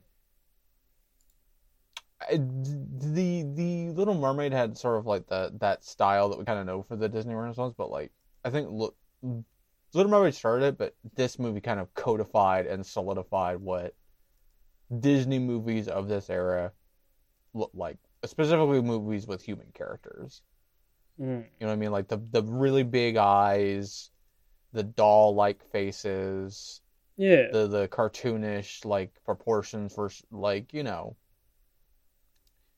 It really, yeah, I'm getting you. Yeah, it really cemented what all these movies were like, all were aesthetically, and the sort of just the brand of the Disney aesthetic. Yeah, you know. Yeah, I'm picking up what you're putting down. Yeah, I'm sniffing what you're scratching. Yeah. And the other thing I always thought was interesting was that Gaston, while being the villain, in past movies, he would have been like the prince of another movie. Yeah. And that's kind of like the joke. Yeah. Belle, people think you're weird for reading. Come on, next you'll be thinking and having opinions. Like, God. Like, listen, I get where you're going for something, but you don't have to be that blatant. Yeah. Oh, man. Hmm. But also this movie's, like, Little Mermaid will, like, had a couple of funny moments, but I actually legitimately cackle in some scenes in Beauty and the Beast. Absolutely. Like, specifically the one that always gets me is, like, when they're dressing up the Beast and the music, it looks so stupid. And just the Beast's expression, like all of his like he's so exaggerated because of like his sign, and Yeah. also this is one of the only like Disney love stories I kind of give a shit about. Really? Yes, like most of them are like fine. I don't like have any strong feelings, but this is one of the ones I'm like, yeah, you know. Okay. It's specifically the scene where he lets her go because he has. It's a real culmination of his character arc. Where at the beginning he took her away from her father and didn't even like let her say goodbye, and near the end of the movie, he realizes that while he loves her, she also cares about her father, and that she needs to be with him, and lets her go, despite the fact that he knows he'll be a beast forever if she leaves. And that's genuinely really good. Yes. Yeah. Yeah. Also, the other thing is we don't know how much time actually passes. Yeah. It's kind of nebulous. Which kind of works in the movie's favor. Where it's like, it's way more believable that they would fall in love within this nebulous, like, time frame. Yeah. You know? You kind of get that more in... There's a couple of the Disney movies where time's nebulous. Mm-hmm. So it works a little better. Yeah. And this is one of it. Yeah. Yeah, for sure. It's definitely, like, from winter to spring, at the very least. Yeah. Because, I mean, like, when we see LeFou and at the house, like all the snow is mostly starting to melt, and you know at the beginning of the movie it was like full on like winter was starting, or felt like autumn or whatever, and then winter, and then like now it feels like the end of winter. So it's like it's been at least like probably a month, 2-3 months, right? Yeah. It's nebulous, but that's way more believable of a time frame for two characters to fall in love.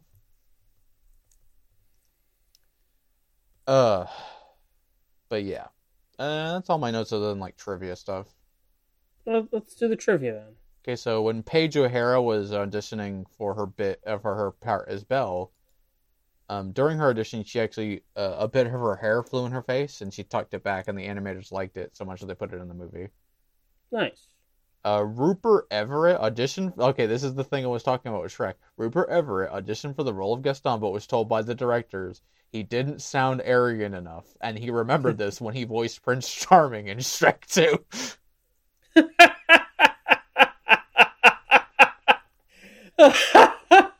Oh, that's perfect. It's really fucking funny, and I love it.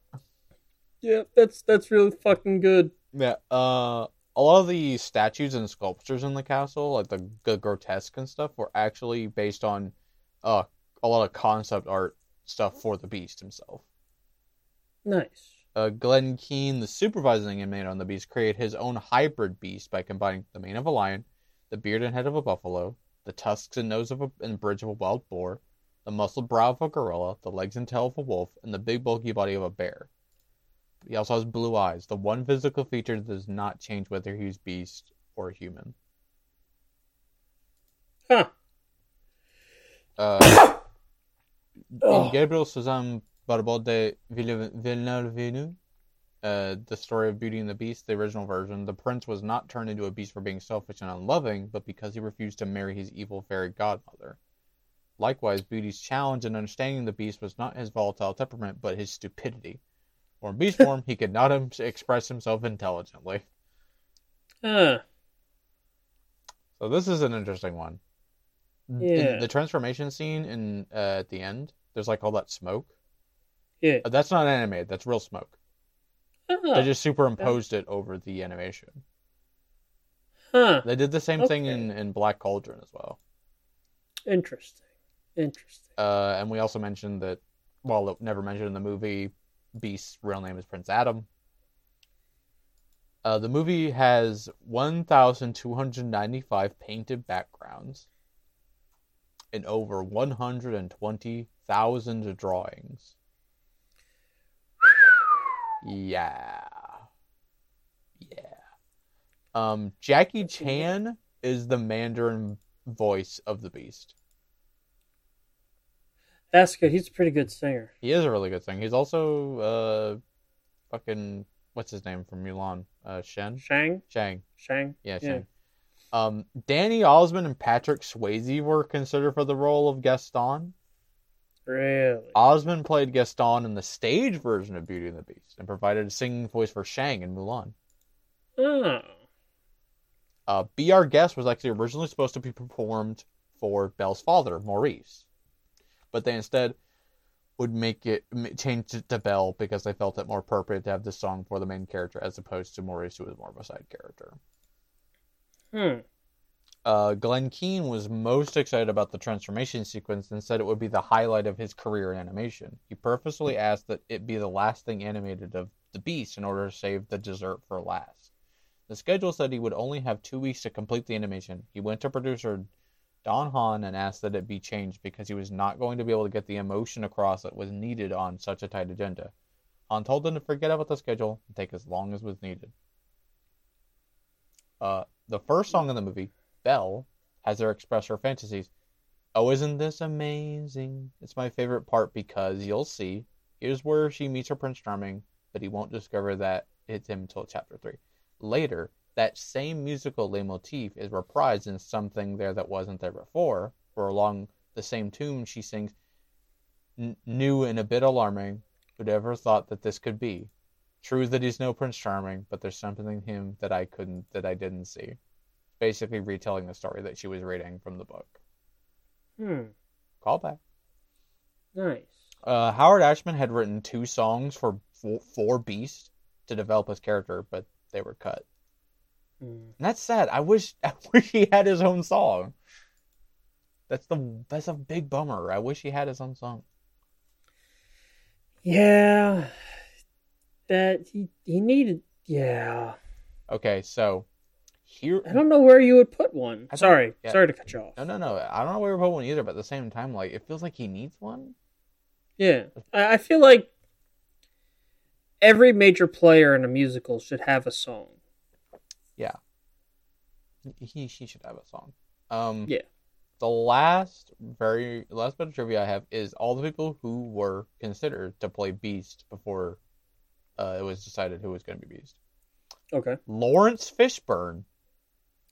Ooh. Val Kilmer. Mandy Patinkin. And here's the real kicker. Tim Curry. Oh. I don't know if I want Tim Curry as Beast. I don't either. I love Tim Curry, but I wouldn't want him as the Beast. I'd rather hear him as Gaston. Yeah. I also don't think that role's right for him, just in general. No, it's not, but I just kind of want to hear him sing the Gaston song. Gosh, it's so great to see you. No. I'm not going to do fucking Tim Curry singing Gaston. No. Tim Curry, I just want to hear Tim Curry sing, honestly. Watch Muppet Treasure Island. Yeah, I have. Recently. Yeah. And that's like, obviously way more trivia, but that's like some of the more interesting stuff. That's what tickled my fancy. Yeah. Especially the Tim Curry possibly being Beast thing. That's wild. That's super fucking wild. I can't even imagine what the movie would be like if fucking he was the Beast. It's such a different movie. Like, I don't know. I don't know how I feel about I mean, you could say that about anything that doesn't have Tim Curry in it that you then put Tim Curry in. Because Tim Curry brings such a ultra-specific energy to everything. Mm-hmm. It's like how I used to be scared of It until I realized it was Tim Curry. And I think it is the funniest thing ever. It's because I know it's Tim Curry, and Tim Curry as a clown is hilarious. Yeah. Yeah. Oh, God. Anyway. And that's all my trivia, and I'm trying to think if there's anything else I have to say about Beauty and the Beast. I think Beauty and the Beast is top 5 easy for Disney films. Again, not my favorite. That's still Mulan, but I do really, really like Beauty and the Beast. And oh wait, the one thing I wanted to say is that this is the only animated feature that was like nominated for an Academy Award. Yeah. But they didn't want that to happen again, so they specifically created an entire category for Best Animated Feature. Yeah, sons of bitches. So like, no, we can't have that. We can't have an animated movie winning Best Academy Award for fucking a film. What are we doing here? Fucking hate that shit. Pieces of shit, motherfucking pieces of shit. Fucking pieces of shit. But that's a whole other conversation about animation. Well, I mean, also just general. The Academy fucking sucks. Like they're so fucking out of touch. Mm-hmm. But they're out of like they're out of your head, not around. Yeah, I am. My discontent with the Academy, the Academy Awards Academy, isn't so much in the they keep snubbing Marvel. Look, fuck, no, come on. Marvel movies are not cinema. If it was just box office numbers, yeah, but it's about content. And I think even on the content front, they're still fucking up. Also, it's only like things that are Western. Yeah. They very rarely consider anything foreign. Yeah. I always figured that's because other countries have their own award shows, their own film academy type thing. It's one thing if like they never talked about it, but the fact that they occasionally do is the thing that pisses me off. That's true. It's like I also don't really pay close enough attention. I just pay close enough attention to know that they're fucking up. But because there are several animated movies that I don't know if they would have won Best Animated Picture, like Best Picture of that year, like in general, but they would have been nominated. Yeah, like, I think the Iron Giant could have easily nominated for Best Picture of that year. Iron Giant, Into the Spider-Verse. I know after I just said my piece about them, not the Marvel films, but Into the Spider-Verse deserves Spirited Away. Spirited Away, yeah. Freaking Tokyo Godfathers. Yeah, quite a few Satoshi Kon pieces. Really. Paprika also. As much as I personally don't like it, I understand why people like to jerk it off. Akira deserves what it is given, even if I don't personally enjoy it. No, I feel that the exact same thing about Akira. Same thing with Evangelion. Yeah, like, I think Eva was overrated, but I get why it's important, and I just don't personally like it.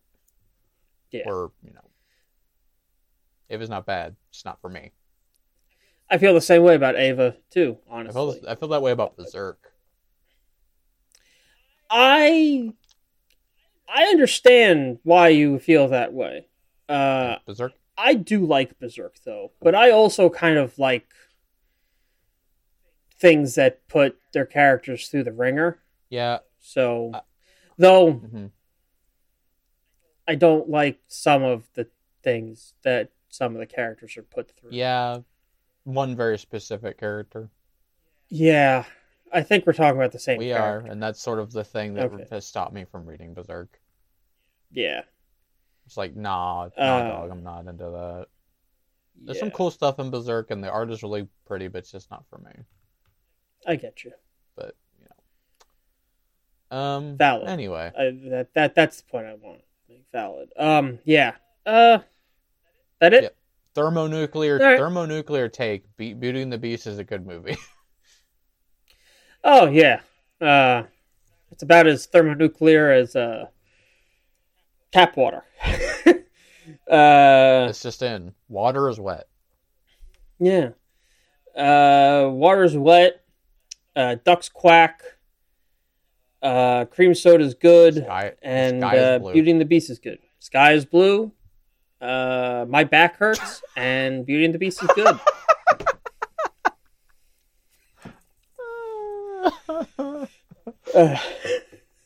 Oh, God. All right. Yeah. So we're going to take one more short break, and when we get back, we'll close this bitch out. We'll see you then. All right. Welcome back for the last time. That's it. That's the show. Yeah.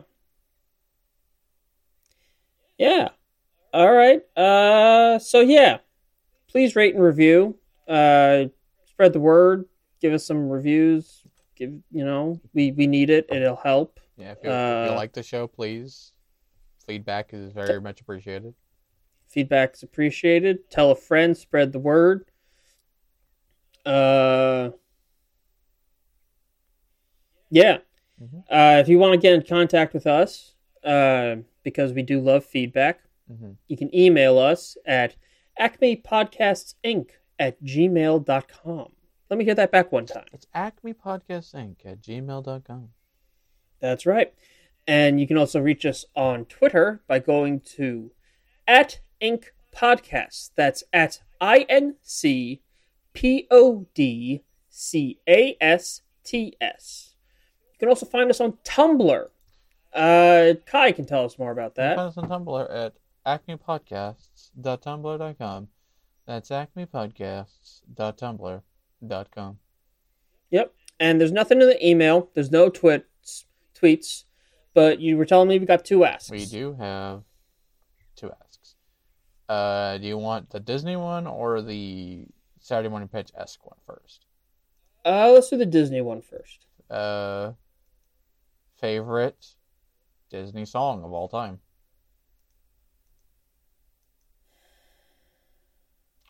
I can go the distance. Make a Man Out of You. Fair enough. Yep. Yeah. I love Make a Man Out of You so much. But a close second,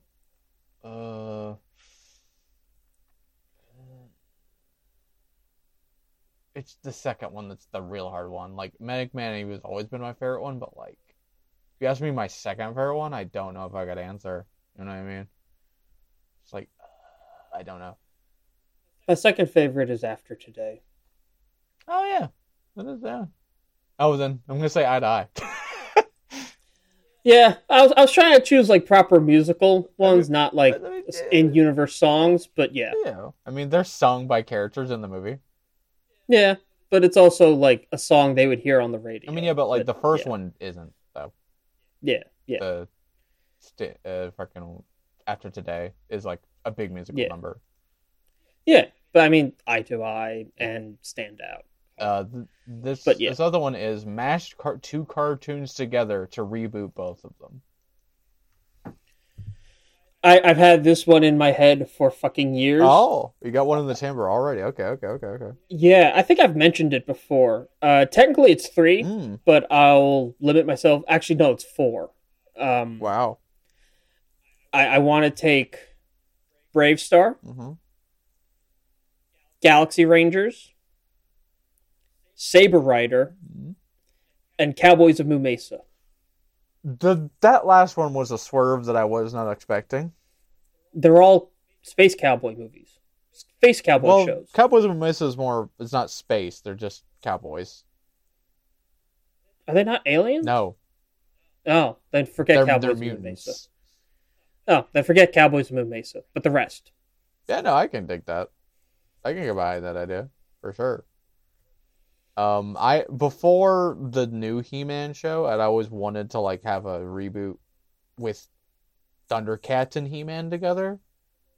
Yeah. My second answer would be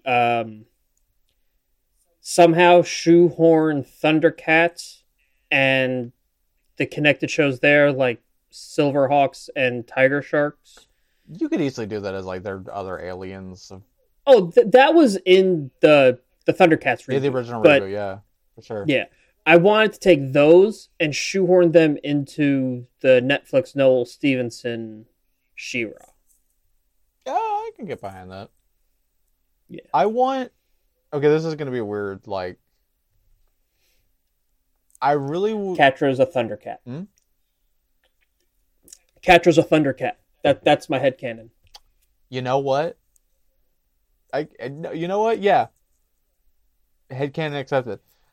I had always really wanted for, like... to bring back Powerpuff Girls, but also, like, they kind of did this in one episode, but also to, like, have it be a duo show with the Justice Friends. Yeah, Justice Friends and Monkey. Justice Friends. It should be all three of them. Justice Friends, Monkey, and Powerpuff Girls is, like, one show. And because Monkey Dexter, too. Yeah, exactly. Yeah. And with, like, maybe cameos from Dexter, you know? Yeah. I think that would actually be a lot of fun. Yeah, absolutely. There was another one that I was thinking of. But they had already done it, which was the Courage Cowardly Dog and Scooby-Doo. Yeah. Which I need to watch. That came out. Yeah. Oh, man. Megas XLR and Kappa Mikey.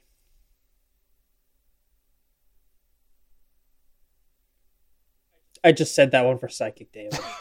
Well, it fucking worked. I don't know. I've never seen Kappa Mikey, so I have no idea what the fuck it's about.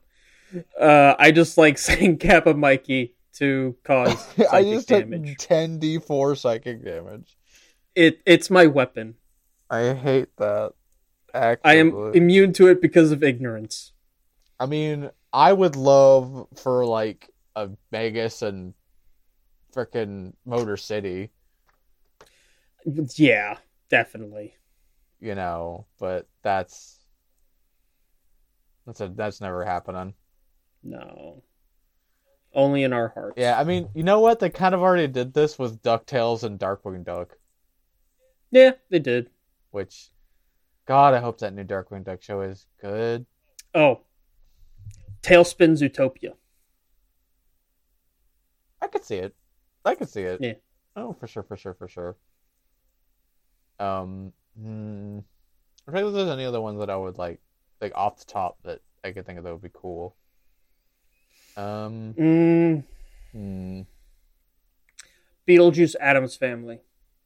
Yeah, I could go. I would love to see Lydia and Wednesday Addams hanging out. Yeah. I would love like a thing with like Danny Phantom and My Life as a Teenage Robot. Yeah, that would work. Yeah. This is one that I don't think it would actually work all that well, but they kind of are connected in my brain. The Tick and Earthworm Jim. No, I mean they're both like superhero parodies. Yeah. They're just connected in my brain because they're characters that I never saw the shows of as a kid. Yeah. But my friend whose grandparents lived down the street, at their house, he had action figures of each of them. And I was just like, this is the same It's show. too bad that the guy who made Earthworm Jim is a piece of shit. Yeah, it is. C'est la vie, I suppose.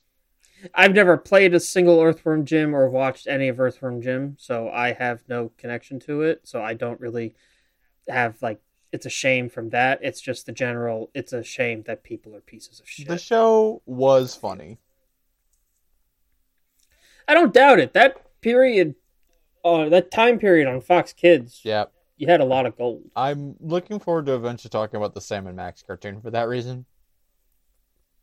I've never seen it. Neither have I. Looking forward to We watching. have to bring KP on for that. Yes.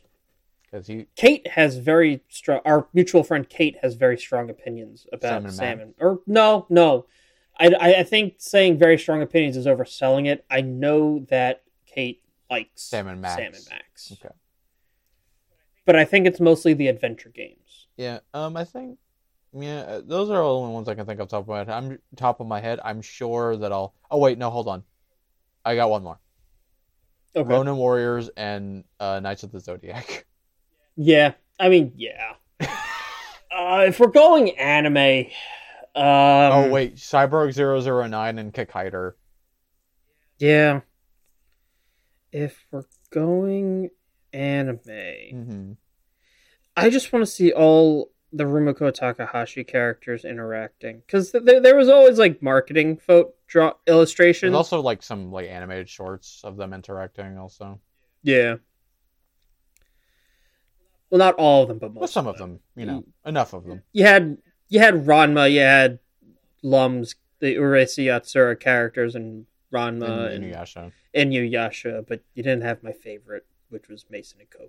But yeah, that one doesn't really fit in. The rest. Oh, this is a sidebar, but it's not like that. Reminds me of what's coming back. What? Zatch Bell. Really? Yeah, that's what's getting a sequel manga. Okay. Zatch Bell is one that has completely missed me by. Mm-hmm. Because it was that period of time on TV where I just wasn't watching. And Zatch Bell's fun. I remember seeing like random 5-minute snippets here or there while my dad was flipping through the TV channels. Mm-hmm. I never bothered reading the manga though. I remember I just got the feeling of like this is like weirder Metabots. It's like a half step between. It's like, what if Bobobo was almost just as silly, but also was trying to be an actual shonen? That's sort of the vibe that Zatch Bell has. It's super dumb and super silly, but also is like legitimately fun shonen. I will say this: I really like its character design. Oh yeah, no, it's got some really fun. They're super weird and wacky, and like some of the powers and stuff they do is fun. Like there's a guy, one of the Momotos is like just a giant V named Victorim. And he is and he has like a song about how much he loves melons. Just like a Sesame Street letter person. Yeah, hold on, I can get a picture of him. Okay. So when are we doing Zatch? Good question. It's a very good question. We don't have every episode planned out yet, so we can probably fit that in. I don't know. Depending it on depends how on how many episodes there are of it. Let's find out. Anyway, this is Victorim. I'm posting him in the chat. I love him. He looks less Sesame Street and more Beautiful Joe, but still. Victorim. Zatch Bell is 104 episodes. And that's just what was dubbed. I don't know about it. So yeah, I would rather watch the sub because the dub is bad. Yeah. Like a gag dub. Okay. I don't see the... Did it have a different name? Konjiki no Gashbel. K or G is the first Konjiki. Okay. Konjiki no Gash Gash Bell. Konjiki no Gash Bell.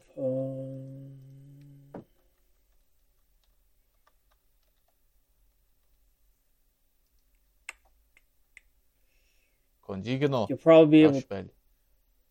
You'll probably be able to pull it up faster on Google because I'm just looking on the website we use. Yeah. And they don't have the sub listed. Yeah, well, we'll figure it out at some point. But anyway, thank you for your questions, Anonymouses. But that is... 150 episodes over 3 seasons. We could do it season by season. I don't know if I want to do 3 episodes. Well, we'll watch one season at least, and then we'll see how we feel. How about that?